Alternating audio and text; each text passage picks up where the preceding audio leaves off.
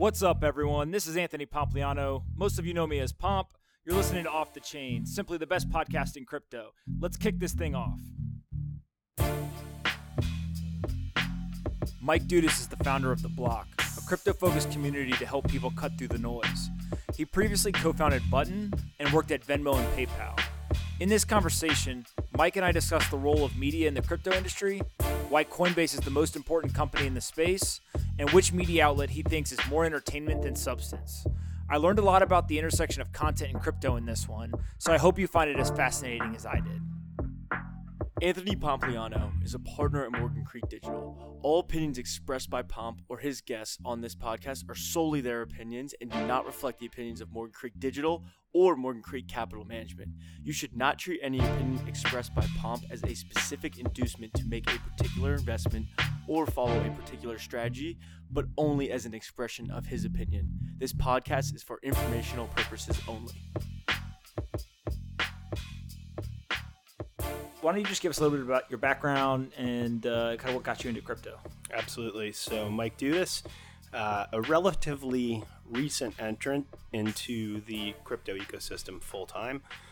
In 2013, started to dabble, bought Bitcoin. I was working at the time at Braintree, the payment processor. We had customers like Uber, Airbnb, and obviously all of the big crypto companies wanted to work with them. So Coinbase came to us and said, hey, do you want to accept Bitcoin in your gateway? And at the time we chose not to, but it developed, an interest in my mind, talking with the Andreessen folks, talking with the Coinbase folks, and reading Chamath's, everybody should put 1% to 3% of their net worth into crypto at that time.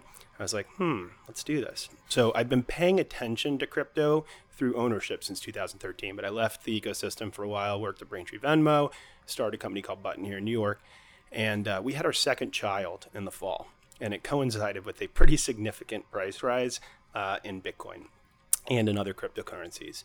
And I went down the rabbit hole for the first time. And the rabbit hole took about 5 months before I really felt comfortable having conversations with folks who had been in the ecosystem full time for a number of years.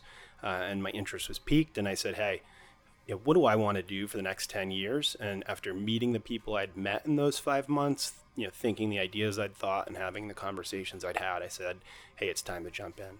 Amazing. And so what specific parts of the industry do you think are the most interesting in terms of somebody who's coming from, a non-technical background, but has had, a high degree of success in terms of companies that you've worked at, started, et cetera? Like what pulls you in and it's so interesting?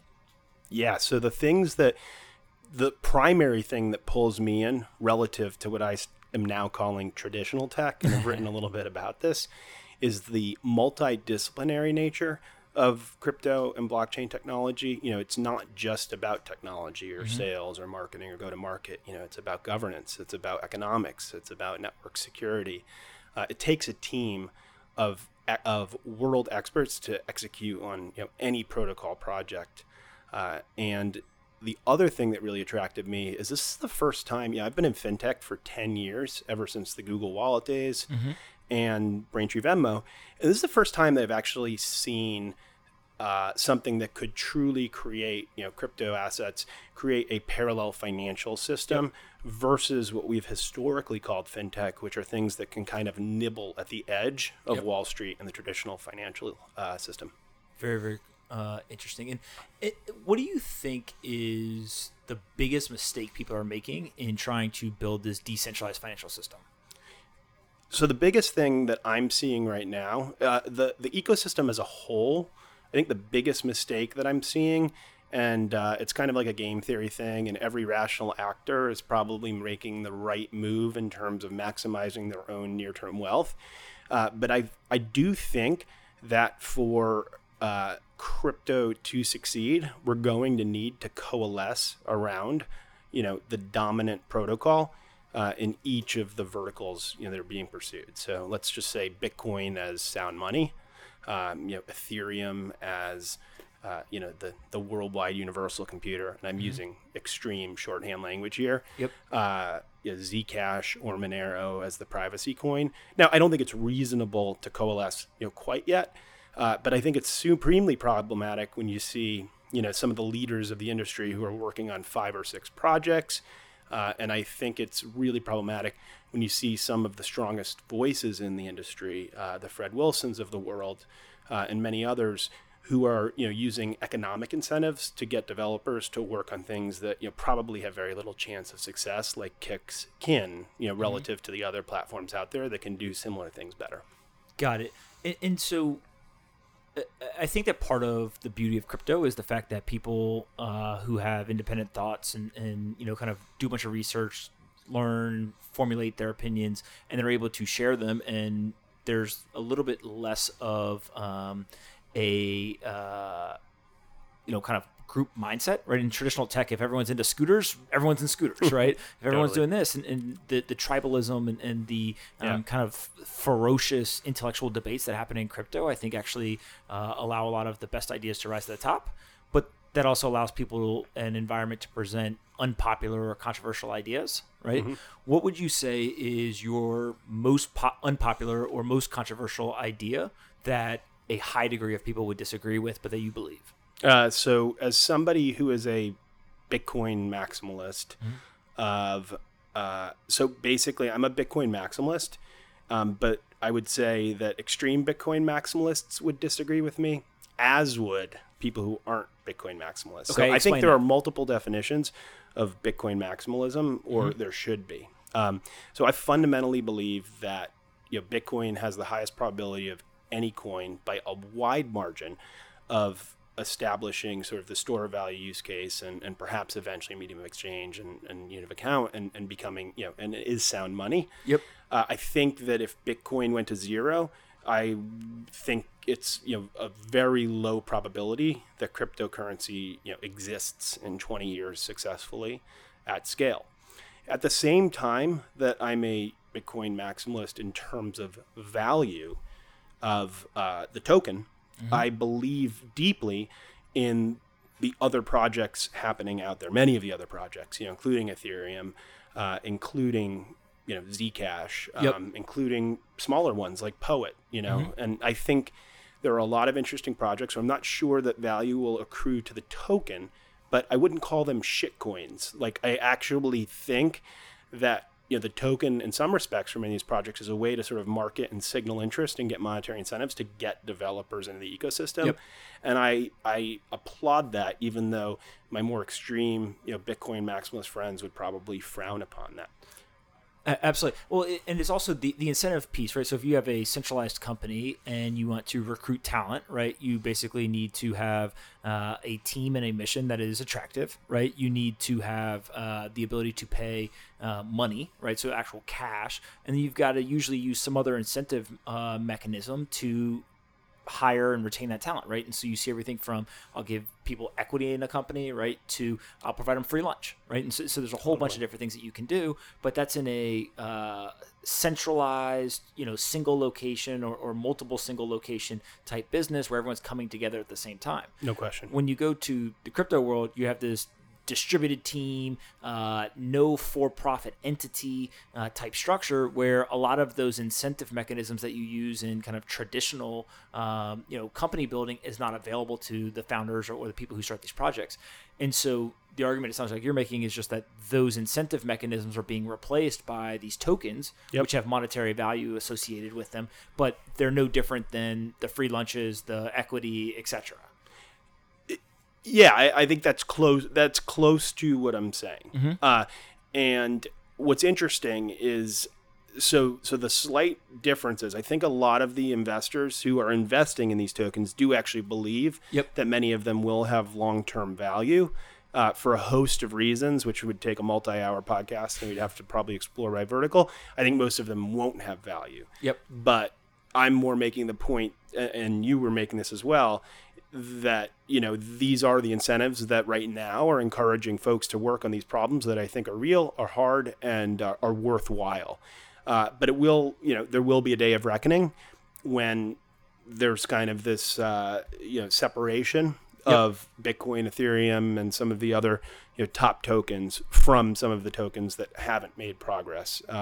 And I actually hope that, some of the scam coins go away and some of the, smaller market cap tokens that actually have use cases and potential utility, even just to use a silly one like Spank Chain that only has a market cap of 15 million in I believe 15 million in a really significant industry, which should be a prime use for cryptocurrency.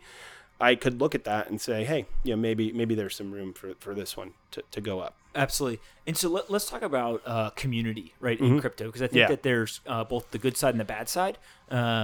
Let's talk first about the good side of the community, right? So if you look on social and you look at some of these projects and the tribalism that goes on, there's just a rabid fan base or rabid interest, right? Like, how do you see that in comparison to the traditional technology startup world where, people are always I want customers that love me, right? To now this rabid, interest in the crypto world. Yep. So in the traditional tech world, outside of gaming and real like consumer tech, esports and things of that nature, and there's more examples, but I'm just those are a few of the examples where you see these rabid fan bases, and I actually think crypto is most analogous to those rabid ones, to sports teams in the real world. In tech, you see, developer fan bases, and they'll go to Google I/O and F8, but those are very different, very controlled experiences. In the crypto ecosystem, people come with, and you've heard this before. I'm not saying anything particularly novel in this area, but with almost a religious belief and an anchoring and a strong bias and as strong a tribal nature to associating with specific projects as I've ever seen. Yep. And frankly, it's because they've had access. I mean, it's because these folks look at themselves as angel investors, true investors at the earliest stages of these projects, because clearly, nearly almost none of them are even close to fully developed yet. And so I think that's a positive. At the same time, it can be a curse. So an example of where it's genuine is clearly Ethereum, right? And clearly Bitcoin, but that's been talked about a lot. But clear Ethereum from a developer perspective, and tons of developers flocking to it. Solidity is a language that's not just Ethereum specific, but folks really want to work on the Ethereum blockchain and so you're seeing apps and services built on top. And so I consider that a really healthy, organic, natural community. At the same time, I see really unhealthy communities. So, the obvious canonical example of that is Ripple. So, Ripple has a centralized structure where Ripple Corp basically says, hey, we put our tokens in escrow, but still, they're obviously under their control and they're released over a period of time. And then, they have a host of real people who are Ripple extremists, and who knows what their motives are and what their compensation is and why they're doing what they do. But they really become kind of a hive mind in public, and really come after anybody who questions the validity of XRP and of Ripple. And then you can go one level past that, which is just false and fake communities, right? And it has echoes of what happened in our election and bots. And Ripple's a case where there's certainly real people who are supporters, but there's no question that there are tens of thousands of bots associated with Ripple. And do you think that's something where the company and the people in and around the company are actively trying to create this stuff? Or do you think it's a thing where community members who like the project, who hold the coins, right, have a financial incentive in seeing it succeed, are trying to push that narrative through social channels, etc.? Yeah. So the Ripple Corp team is an exceptionally professional, talented team. They truly are. Like, I've spoken with them. I know some of them personally, and they're very talented. They're talented, both at creating functioning financial products. Yep. And they're also very talented at increasing the value of things related to the corporation they're working for, and the token is clearly part of that, right? So Brad Garlinghouse's comments about pilots that might have 8 transactions total globally ever, that they issue a press release about, those are clearly strategic decisions they make where they know it's not material, but will impact the price of the token. So the management at Ripple clearly does things to move the token price, separate from actually creating value at the core product. At the same time, they have an incredible team. Their product team is doing a good job on a number of financial institution and bank products that they're working with, and increasingly getting more and more partners. That being said, if they were just a traditional equity-backed company, they'd be valued nowhere near what they're valued at today. And then to the question of the community and the bots, I think they could do more to police it, and it's not in their interest to do so today, so they don't. And I've experienced it personally, and I know many other folks who have, like my friend Jeff Goldberg, who's explored the Ripple bot problem. And they invite, the Ripple team definitely invites many of the most prominent, tweeters affiliated with them to all of their events, and sort of encourages them to continue with this sort of mini celebrity game that I don't think is a healthy one, and that they know helps to artificially support the token price. So I think that argument is popular and relatively well accepted by a lot of people. I would take the opposite side, and I don't even know if I have a different opinion about Ripple specifically, right? I don't know enough, haven't spent enough time with them to have an opinion on them, but the mechanisms of, let's walk through. So if they announce pilots, right, that are early, you could say, hey, they're doing it to manipulate price, right? Or you could say they are being overly transparent, right? The idea of them working with people who are big fans of a brand, right? Every company in the world does that who has any sort of size, public influencer. True, and it happens throughout the industry. Consensus does it with a lot of so people doing IBM. One of the things that I try to wrap my head around, and I don't have an answer here, right? But I think is really interesting is, part of the ethos of crypto, right, in general as an industry is decentralized, distributed teams, kind of all of that goes in that bucket. At the same time, it's experimentation, it's trying different ideas, not getting tied to the sacred cows, all this stuff. And so, in the case of a Ripple or other projects, those are almost in direct conflict with each other. Right, because actually what they're doing is they're doing experimentation. They're doing, they're really pushing the edge and trying to figure out, do these new models work and how can they drive value? But they aren't decentralized. They aren't distributed, right? And so how do you think through where that line is? So it's a great question. So I think one way that they could basically eliminate all doubt is to say, hey, instead of compensating ourselves in this token XRP, which the founding team has, the leadership has, David Schwartz has, they could choose to, basically renounce those tokens and take value in, more value in the equity of Ripple the corporation, which clearly has a connection to XRP the token. But I think it would reduce questions as to whether there, are ulterior motives when they are announcing things. That's just one simple thing. Again, that being said, structurally, it's really difficult for that management team to execute without people asking questions externally, just given the structure of the corporation, how it's tied to tokens. And that's just one example. That's even a healthier community than some of the other ones out there. The Tron community, right? I mean, it's a total scam. It's not even worth getting into that. But you mentioned Tron and say scam, and you're going to have 100 bots in your inbox in 7 minutes. Quickly. So, all right, so let's switch gears. Let's talk about the media in crypto, right? Yeah. So I know something you care about a lot. It seems like there are 3 separate buckets of media outlets or types, right? So you've got the crypto media. These are people who are super well connected in the industry. They really understand what's going on. They do a fairly good job in terms of reporting that, in detail, accurately, maybe a little bit smaller audiences, right? But very much, hey, these are people who understand this industry. Then you've got the traditional media, right? Which, depending on who you're talking about, may or may not understand what's going on. Accuracy is questionable sometimes, right? And the way that they are delivering the message can lead to a lot of retail investors changing their opinion about certain tokens, acting differently, et cetera, in the market. And then the third bucket is what I call like the citizen journalist, right? Which is, these Twitter accounts that explode that all of a sudden,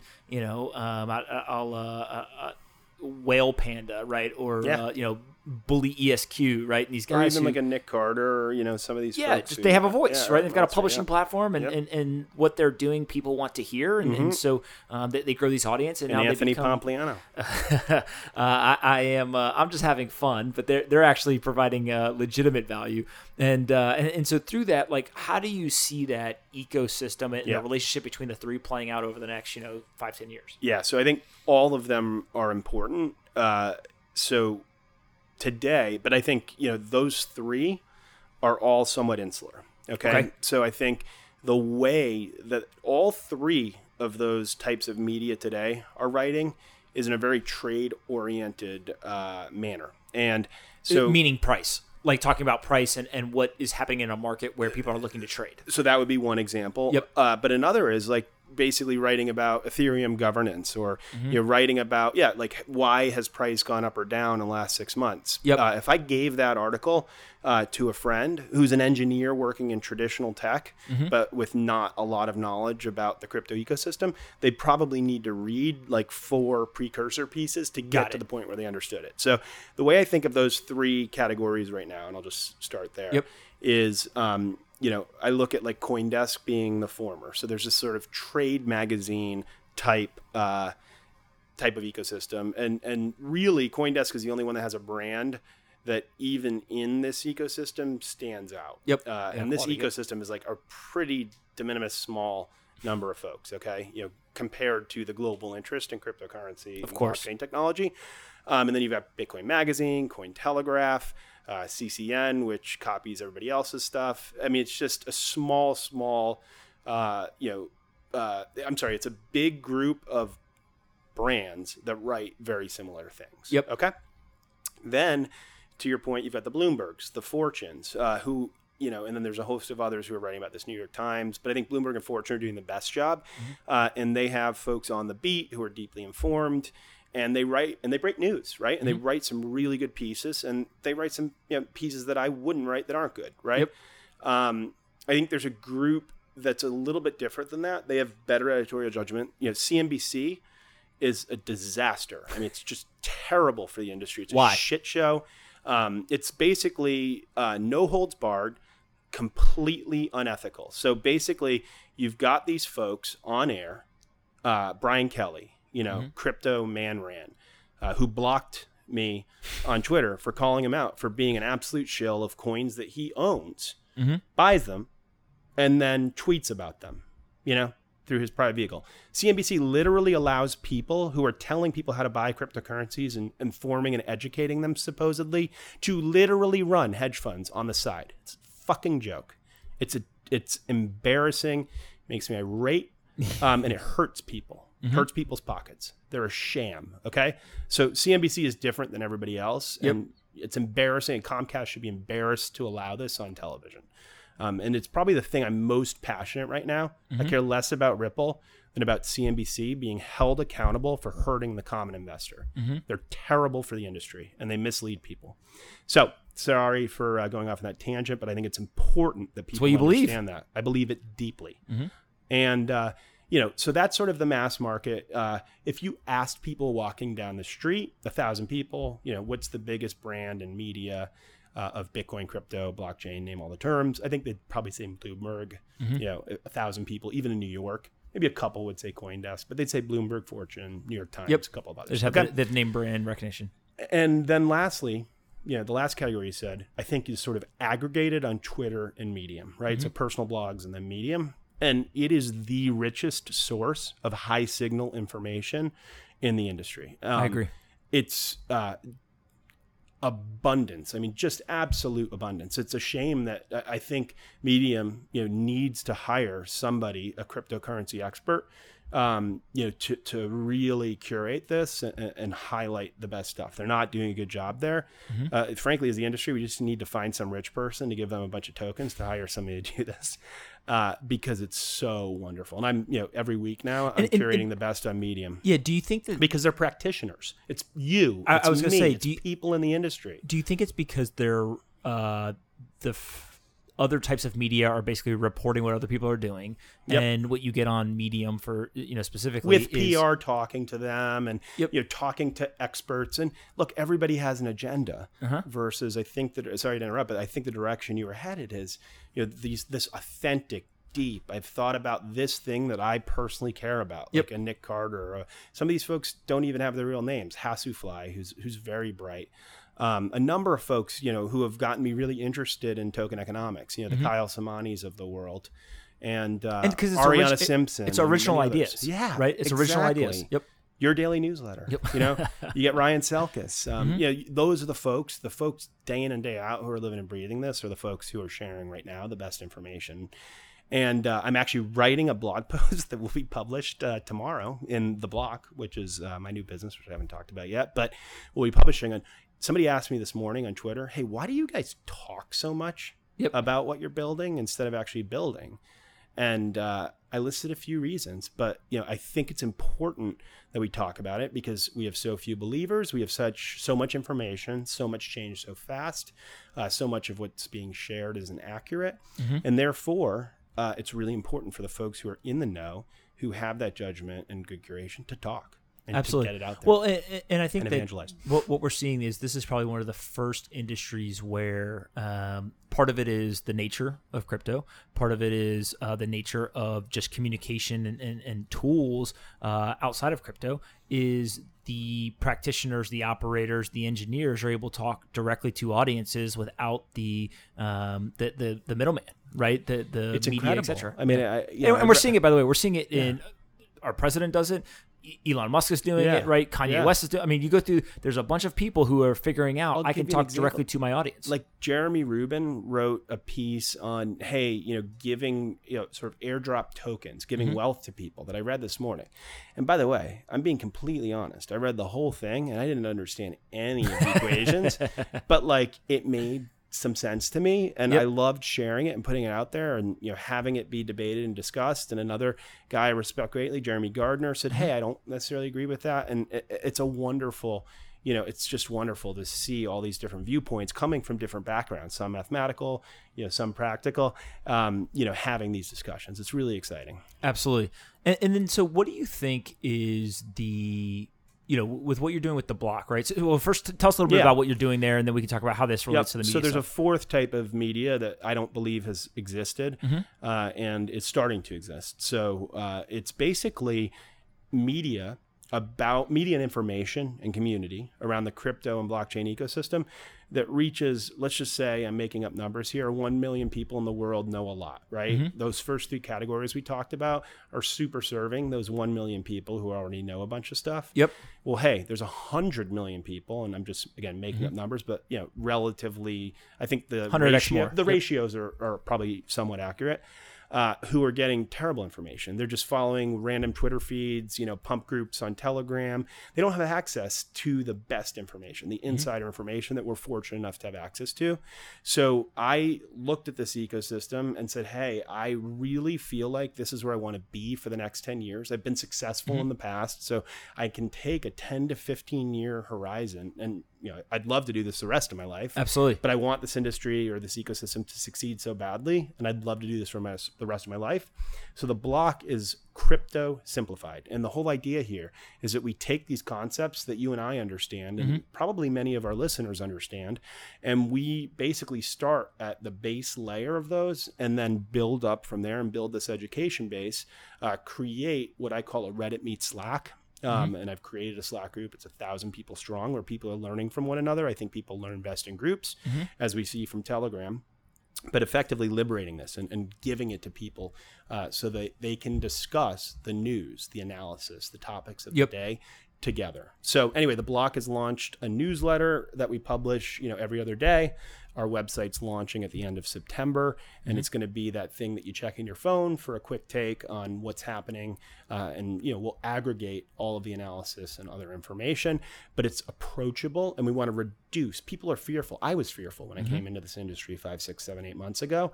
We want to reduce the fear so people can jump in and learn. Well, and a lot of it too is, if I said, hey, go learn everything you can about quantum, mechanics, right? You would say, I don't know anything, right? Yeah. Or maybe you're an expert, but I'd be like, give me a link, dude. I have no idea. Yeah. And so you would start Googling, right? You'd find hey, these look like these are the people who understand a bunch. I can search on YouTube. Okay, I'm going to go watch these videos. I'm going to read, some stuff off of Wikipedia, and I'm going to find a book and an expert. And you just go down this rabbit hole, and you eventually come up with, all right, I understand it at some degree of knowledge.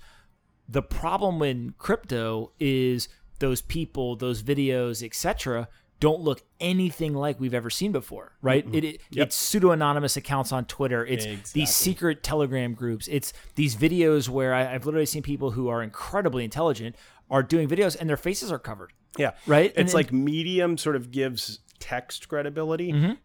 We're looking to have the block give a number of these concepts, these voices, credibility. And then to basically take a lot of what they're doing with their endorsement and present it in a way that people feel comfortable.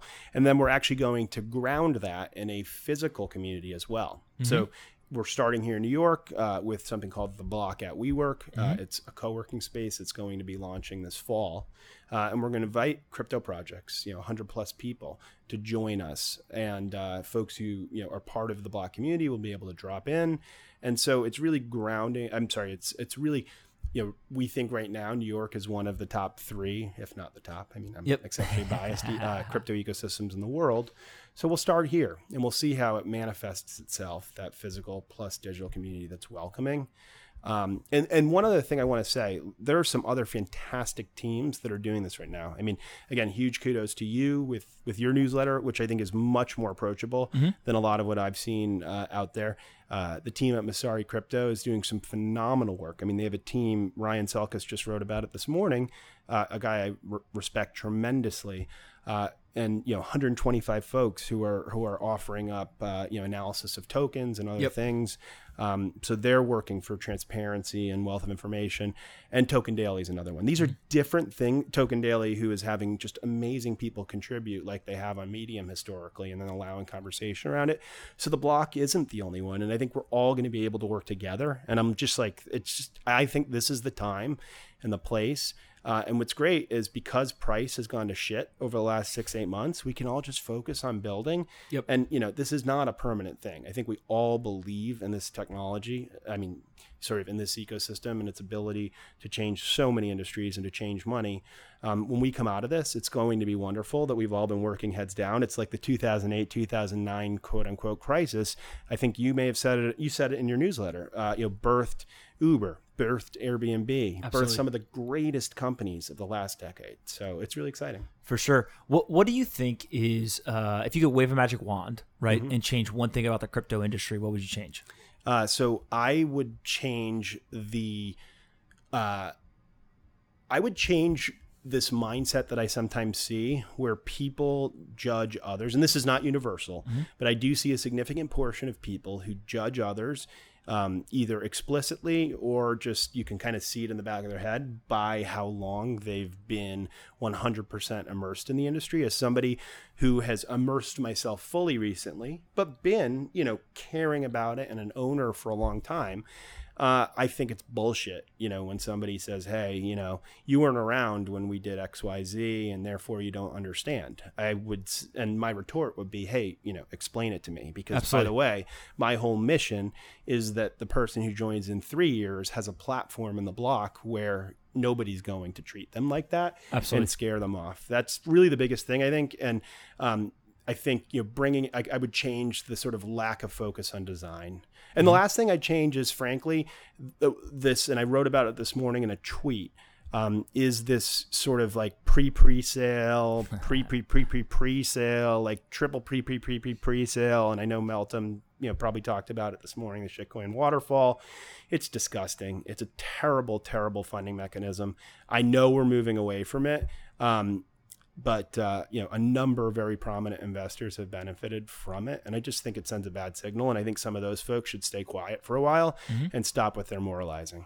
Got it. And so out of all of this, let's fast forward 10 years.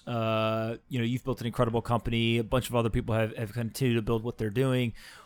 What do you think is the outcome of all of this talent and capital that's flowing into the space, right? Is it Bitcoin becomes a global reserve currency and nothing else? Is it Bitcoin plus everything else that's being built? Like where do we end up in so 10 years, I mean, it's hard to pick the date, right? Of course. Because it's going to base it, it's like the fall of Blockbuster or the fall of... The beauty is when people listen to the podcast, if they listen to it from a year from now, 10 years is still 10 years away. Exactly. There you go. So I'll be right for, okay. At some point. Yeah. So, I'm hopeful. It's a very low probability that Bitcoin becomes, like, just from a pure probability. Like, do I believe it? Like, I ascribe a higher probability to it.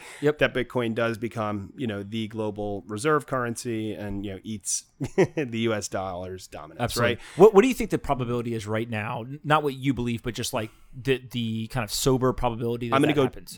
Below 5%. Okay. But that's fair.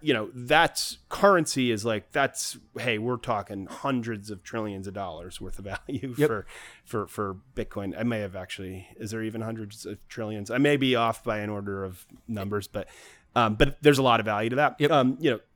But becoming a better gold, like in my mind, it's so obvious that it's a near certainty that, like if Paul Krugman and I saw each other, we wouldn't even be able to talk because like we literally would be from such a different grounding of ideas. But do you think somebody like that actually believes what he's saying? I believe Noriel does not believe what he's saying and is a troll. I believe Paul Krugman does believe what he's saying and he's just old. Got it. And by old, I don't mean it in an ageist way. I mean it old of economic philosophy. Got it. That makes sense. And what makes money and what he has seen throughout his life. Okay, so we put less than 5% chance that Bitcoin becomes global reserve currency. Now Jack said, it's going to happen in 10 years.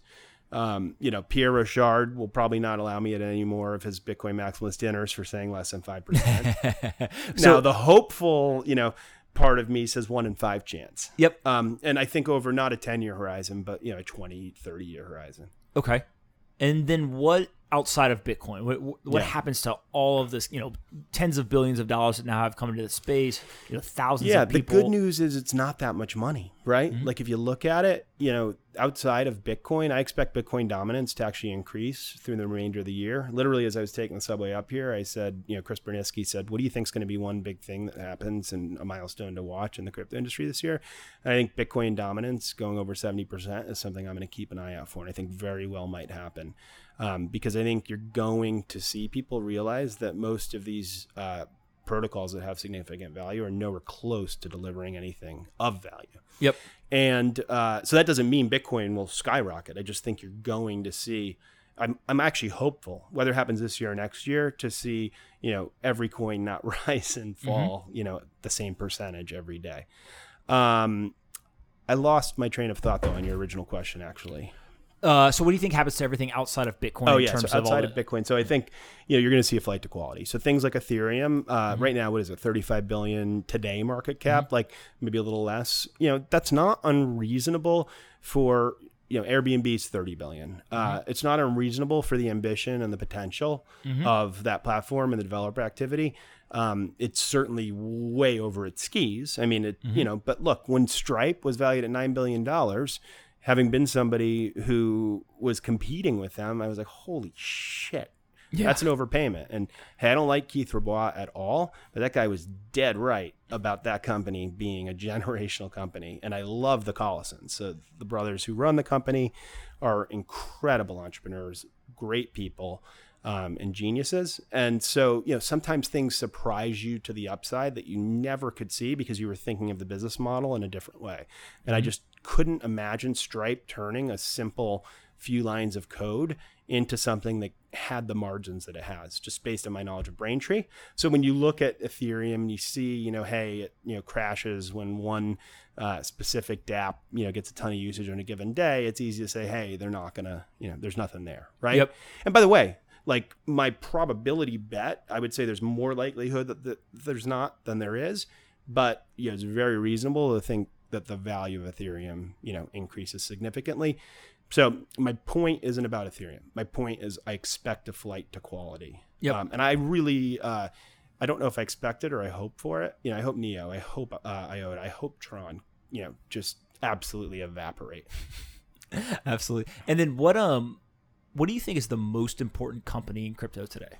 Yeah. So I've long thought this, and again, this will rile, most of my closest crypto folks of the philosophy. I think the most important company in crypto, in the history of crypto, is Coinbase. Why? Without a doubt. They are the first folks who made crypto, who attracted investors and got the backing of folks who the financial industry took seriously. So Union Square Ventures and Andreessen Horowitz. They are the first company that made it something where people like me who were intellectually interested in it felt comfortable and safe putting money into this token that was Vapor effectively at the time, 2013. I don't believe it's Vapor. I've done a lot more studying today. My brother invested. I could convince other folks to do so. And they stuck with it and they grew and they've evolved, right? I don't agree necessarily with everything that their CEO says. And one of their founders has moved on, but the company, the entity itself, folks like Dan Romero, who have been there since the beginning and are amazing people. Dan's fantastic. Stay strong. Yep. Take criticism and have really brought this to the masses. And I am so sympathetic to people who bring important technology to the masses. I think engineers and sort of like really extreme religious minded people don't believe and understand how important that is. So Coinbase is super easy to hate and is against much of the sort of libertarian philosophy of why some people support Bitcoin, for example. But we wouldn't be here without them. It's a company that almost went out of business a couple of years ago and is now a behemoth. And I'm very optimistic about their future. I'm hopeful for their future. I'm rooting for them because I think they've done so much for the industry. I think they're the single most important company in the industry. That's awesome. All right, last question for you is what do you do on a daily or weekly basis that you think has formed much of your opinion in the space? So the number one thing that forms my opinions, that helps me to learn and that directs and guides me to where I should be paying attention, and I'm very fortunate for this, is Telegram. And I'm in 3 Telegram groups that I value very, very highly. I can't name them. It's like, once you name them, you're out. But it's probably... This is where a real journalist would get you to name them, but I'll let you off the hook. I wouldn't, but because you're in, I think, all of them. So, you can't pay attention to everything about them, right? I mean, it's overload. But if you pick and choose, you're going to happen upon, and certainly when I was learning and I had more time, paternity leave, I was fortunate enough. But starting my day with Telegram, moving some of those thoughts to Twitter, and then engaging has been the most important thing in my learning. And then sort of broadcasting my ideas on Twitter and sharing has been what's helped me build my company and our company, The Block. So the 2 folks who are already, have accepted Dot Online, Mark Rogowski is my co-founder and editor-in-chief. And I can't name the person who's joining us as our head of research in a week and a half. Both, quote unquote, met me on Twitter, right? Amazing. And I'm speaking to 2 more people over the next couple of days, and I've had multiple conversations with them, and I'm going to close them. I hope they're listening. I hope this gets published really soon. Are also folks that, I met through Twitter and stuff. Twitter is the new LinkedIn. It is. LinkedIn is just a total shit show. It's a wonderful, wonderful broadcast medium. It's a terrible, terrible business connection medium. Amazing. All right, man. Thank you so much for doing this. This is it. awesome. I think you've got a very unique perspective on the world, and all the best of luck to you. And we'll talk soon. Yeah, I mean, literally right back at you. I appreciate the opportunity and a lot of fun, buddy. All right, sounds good. Zach, let's I kind of actually like what Melton did at the end, where she got to ask you one. Oh man, I actually think that's gonna be a little. Let's make that a thing. Okay, I got one. Yep. After every podcast, let's have them ask you one. All right, ready? All right, so and then at the end, we're gonna have to edit this in. So just thank him again for coming on. Yep. okay. Make All right. this is like the new end. Cool. All right, so we've started allowing people to ask me one question when they come on, which scares the hell out of me. Genius. But yeah, what one question do you have for me? Okay. What is one important thing that you have strongly asserted over the past 6 months about the tokenization of securities that you believed at the time and that you strongly disagree with today? So I think that there are a number of things that I strongly believed, and I can't say that I strongly disagree with them, but I am much less excited about. Mm-hmm. And I think how I arrive at being less excited about or thinking that they are less important, probably a mixture of the two. And that makes sense. Like I am, you know me, I'm so euphoric and I say things and get excited and then I tone it down. Well, I think part of it is education, especially on the technical side of like, let's go deeper into the tech and understand exactly how this is going to work. And then two is having more data points from a timeline perspective, right? So just watching some of this play out. Being in market, trying, exactly. Working on different deals. So I think there's two things. One is the idea that tokenization is going to occur because of the technology. I'm probably less excited about. So the idea that, instantaneous settlement, 24-hour trading, fractional ownership, like I think these are all features that are important and interesting, but I don't think that's actually why people are going to use the tokenized securities or interact with them. I think now I'm a much bigger believer that it's a user behavior where people's interface into the digital world, it's going to be a digital wallet. In order for them to have that digital wallet act like a bank and a brokerage account, they can hold stocks, bonds, currencies, commodities. And in order for anybody with an asset to allow that person to hold those assets, they have to digitize it. Right. So it's more of the digital aspect and the support of a digital wallet than it is all the transactions, et cetera. So I think that's one thing I've kind of walked back into a different, kind of thesis around. Yeah. No, I love that. Like it actually, I remember some of the rebuttals to some of the things you were saying 4 or 5 months ago. And like that seems eminently reasonable as a rebuttal because we all know user experience. If it's in the place where you do the other things, then, hey, you'll do it. If you can make it as easy as the other things are. For sure. And valuable as the other things are. And then I think the second thing that I would argue on tokenized securities specifically is the idea that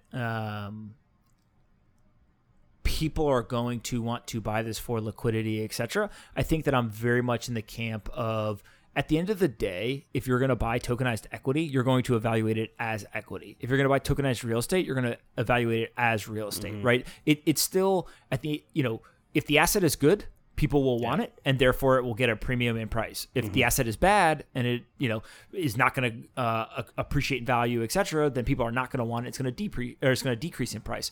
And so this idea that if I have capital that I want to invest, I already understand the asset classes, right? Stocks, bonds, currencies, commodities. The technology in between me and that asset is probably less important to me. Right now, tokenization for a whole host of reasons, I think, is actually going to be the winner, right, in terms of what people are going to use.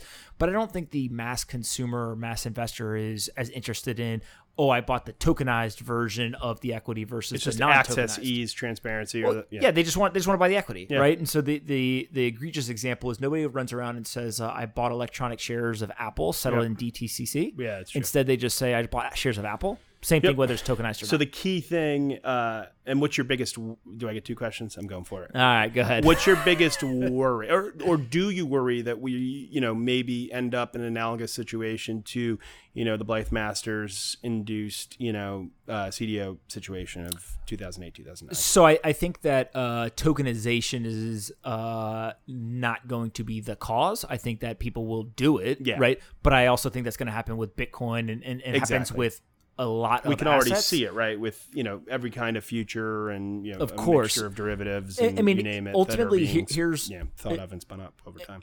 I haven't fully formulated this yet, but if you think about engineers, really good engineers that understand this kind of decentralized, distributed world, they have a superpower that Wall Street has never had available to them. When you take those people who have a superpower and allow them to play in a financial system that they probably don't have a deep understanding or experience in, there's a lot of good that comes out of it because they don't know which rules they're not supposed to break, right? The unwritten rules kind of disappear. But that also means they haven't learned the lesson from past bubbles and problems. And so I think what we're going to see is all of the elements of Wall Street are going to get exasperated, right? And so the good and the bad. Yep. And so when that happens, you bring these people with the superpower into that financial system, just buckle up, Yep. right? Because you're going to get both up and down. And I guess my hope would be that because we have these sort of religious people, who are feeling like, hey, this is our ecosystem, that there will be, a level of checks and balances and transparency. But it's going to be fun to watch. We'll see how it evolves. Absolutely. That is the hope. So look, man, I appreciate you coming on. Obviously, best of luck with what you're doing. I think that you're definitely off to the races here, and we'll talk soon. Likewise. Thank you so much, buddy. Cheers. All right, bye. Hey everyone, Pomp here. If you like this episode of Off the Chain and want to help us take crypto to the top of the Apple, Spotify, and other podcast charts, please do us a favor and rate, review, and subscribe. To review, simply go to the Off the Chain homepage, scroll down until you see the 5 blank stars. Taking 15 seconds to fill those stars in and leave a quick review goes a long way in helping us take the entire crypto ecosystem to the top of the charts. I appreciate you listening and see you next time on Off the Chain.